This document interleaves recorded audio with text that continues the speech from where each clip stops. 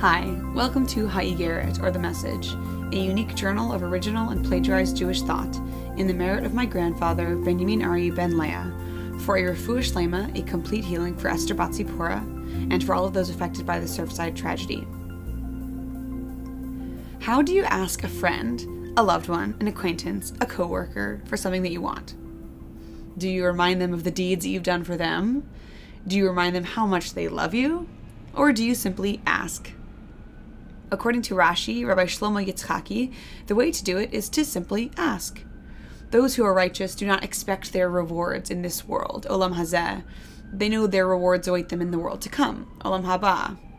And this sort of straight-up ask is what Moshe Rabbeinu, Moses our teacher, does in this week's Parsha, Va'etchanan. As we've read before, Moshe was prohibited from entering the land of Israel with Bnei Yisrael, but that did not stop him from pleading, praying to God to be let in.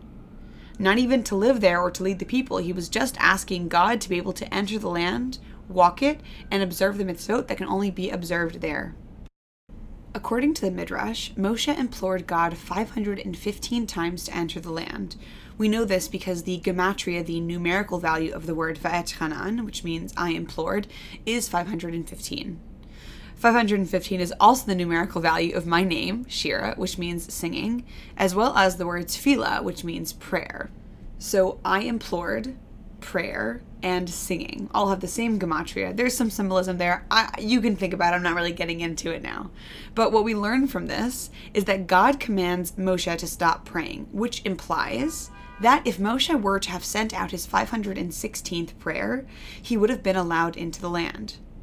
Perhaps Moshe knew that his 516th prayer would have been the ticket, especially after being explicitly told not to continue praying.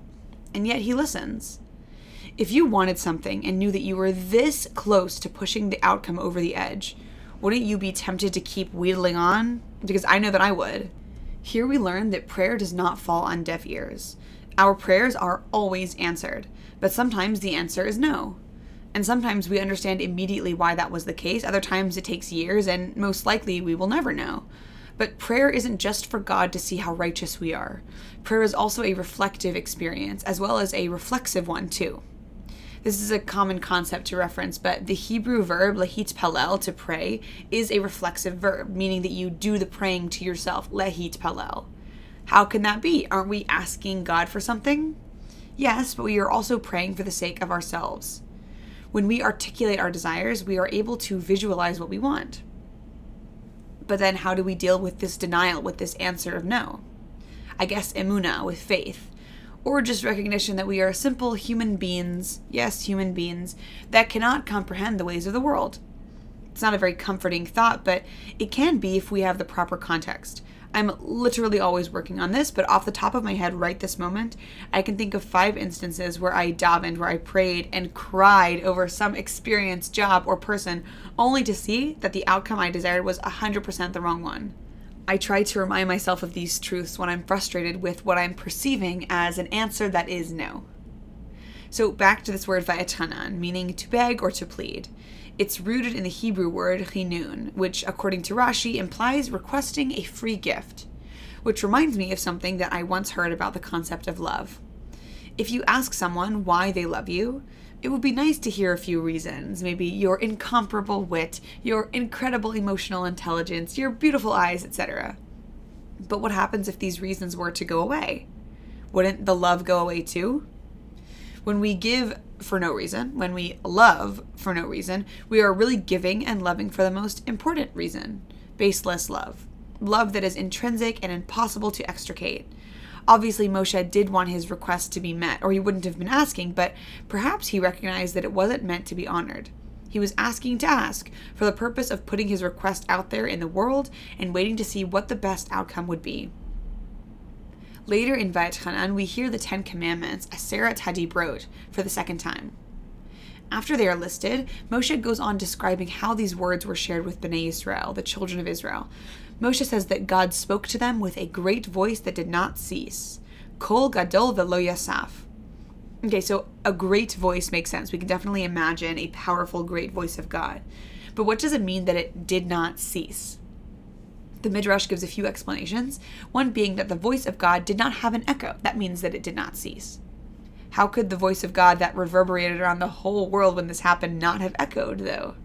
Just thinking practically, I guess echoes happen when there is a wide open empty space with nothing nearby to absorb the sound. Like how doing karaoke in an empty house or a bare bathroom has excellent acoustics. You can hear how you sound because there's nothing around to absorb your singing. So what's the miracle? What's the point of this no echo here?